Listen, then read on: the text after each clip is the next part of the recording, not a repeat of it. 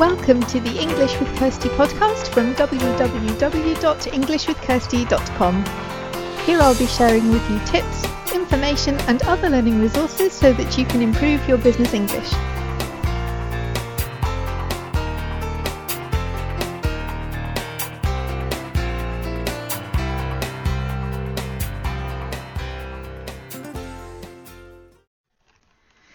Welcome to episode 165 of the English with Kirsty podcast, and today I want to talk about the telephone. We often have episodes about the telephone, but specifically when you have to use another language on the telephone and when somebody calls with a request or a question that you didn't expect, because that can really throw people. Sometimes I think the idea of speaking another language on the telephone is daunting at first. I remember I often tell the story of my first call that I had to make in German and how nervous I was, and I wrote my script and I said everything I had to say, and then I found out that the person I needed to speak to wasn't actually there, so I was going to have to call back and do it again anyway. But I think sometimes we get past this point and we think, okay, I know what people are going to be calling about. Most of these inquiries are the same, and it gets a bit more comfortable. People begin to relax, and then somebody comes with something that we didn't expect. And I think this can happen in our native language too. I remember when I started a new job and we were organizing events, so everybody was asking the same kind of thing. And then a guy called with a complaint about something that one of my colleagues had done in relation to the event. And I had no idea what to do with this guy. I didn't know what the complaints procedure was. I didn't know if he was telling the truth. I mean, he was, but I didn't know that at the time. And that was a different experience. It was a different kind of question than I'd been asked, and even though that was my native language, I had to tell him that I'd get back to him because I had no idea what to do with him at the beginning. So it can happen in our native language too, but particularly when it's in another language, it can feel a bit daunting, like what do I do with this person, especially if you don't understand exactly what they want. The reason I'm talking about this is because it happened to me the other day. We had arranged to go for dinner, a group of people, and then the booking had to be changed because someone was working late. So we already had a booking and I had to call and change the time for the booking, make it a bit later, and that should have been okay. But the guy who answered the phone was expecting a booking, so he thought that I was calling to make a booking, and he started making this booking, asking for the details, writing it down in the book, but I didn't want a duplicate booking because then I would have had two bookings and I wouldn't have turned up for one of them. So I wanted him to change it, and he didn't quite get that. So it was okay because he then passed the phone to someone else who sorted it out. That was fine, but it just made me think how it feels sometimes when you're dealing with another language and the person doesn't want what you think they want, and then you don't know what they want because you already have it in your head that they're going to ask for one thing and they don't, and then it can feel a bit uncomfortable, I guess, because you don't actually know what they want. So this wasn't to make an example of this guy. I'm not going to say where it was because I think he was trying, but he just kind of ran away and gave the phone to somebody else. And that was okay. It can happen. And I know people have said in the past that they just kind of put the phone down on callers when they don't understand them. And I can understand how you feel when everything in you wants to run away from the situation, but that really for the customer is not a good experience. And he didn't do that, this particular guy. So that was a good thing. He did find someone who can help. But I think it's something to think about. So it's not the complete beginners who have never taken a call before. It's people, they feel comfortable taking the calls. They think they know what people are going to want. And then when this happens, when somebody wants something else, what do you do? And so I have a couple of answers to that question. One of the things you can do is to think about, either on your own or with a colleague, think about the kind of things that people are likely to be calling about, and just to have like a diagram or like a list. If this happens, do this. If this happens, do this. Because then you have an idea, okay, this is this type of call and they need this type of response. So that can help, either if it is not your native language, or even if you're in a new job. It's always good you'll never know all the reasons people could call you, but it's always good to have an idea about the types of calls you could get and what you're expected to do with them. Another thing you can do is to have somebody like this guy did. He got somebody to help. That's also an option, but it's not always possible if somebody isn't there to do that. So that really depends on the working setup you have.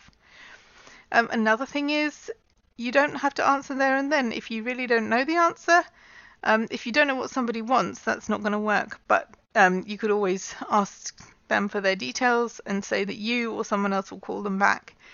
That gives you a bit of time if it's a new kind of inquiry, so you can find out what to do with it or what the answer is if you don't know, and it's better than keeping people waiting, because you're proactively calling them back and not just making them hang around for ages till you find the answer. Or if you really don't know what they want, then I guess you could still take their details and ask somebody to call back who will be able to find that out. But calling back is certainly a good idea if you need to find some extra information before you can help the person. Asking people to repeat themselves isn't always a bad thing. I think some of my learners think, I can't ask the person to repeat themselves because that shows that I didn't understand what they said, and that's a reflection on my listening skills. But I ask people to repeat themselves all the time if it's not clear.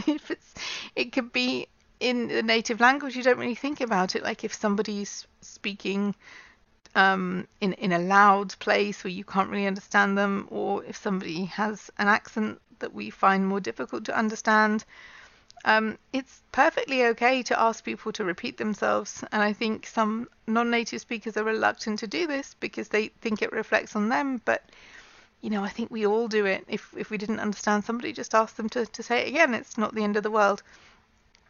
If you get to 2 or 3 or 4 times, then that possibly is more of a problem.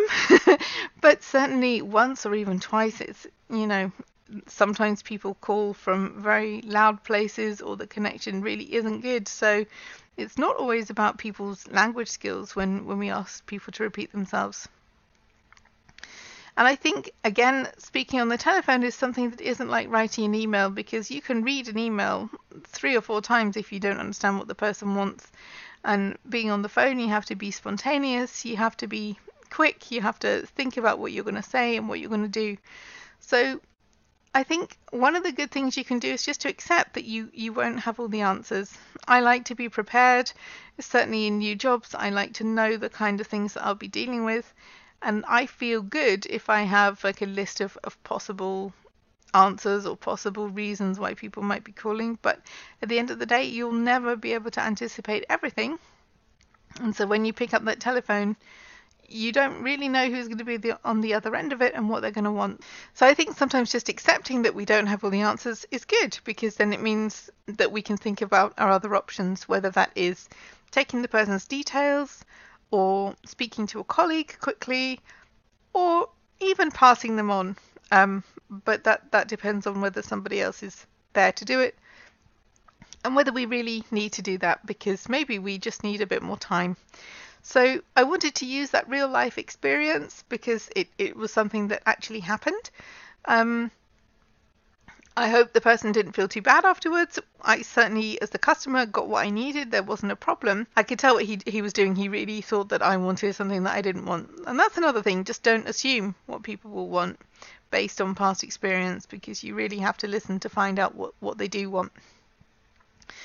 So I know this is more based at people who are learning English, as many of these episodes will be, because it's about learning English, it's about language courses. But if you're not learning English and you do find the telephone more difficult, maybe there's something here that you can take away as well, about thinking about the possible outcomes and thinking about your possible strategies for dealing with an unexpected request, or a request that you can't sort out straight away. In terms of people who are listening to this on the date that it's sent out, there are still places on the WhatsApp group for August 2019, and the 30 days to improve your English is beginning on August the 1st, 2019. So if you're interested in either of those things, one is working with other people on WhatsApp, talking to them, getting feedback on your English. And the other is a self-study course that will be running for 30 days throughout August. If you're interested in either of those two things, you can look at the show notes page where there'll be more information. So englishwithkirsty.com/podcast/episode 165. Otherwise, have a good week and have fun learning English.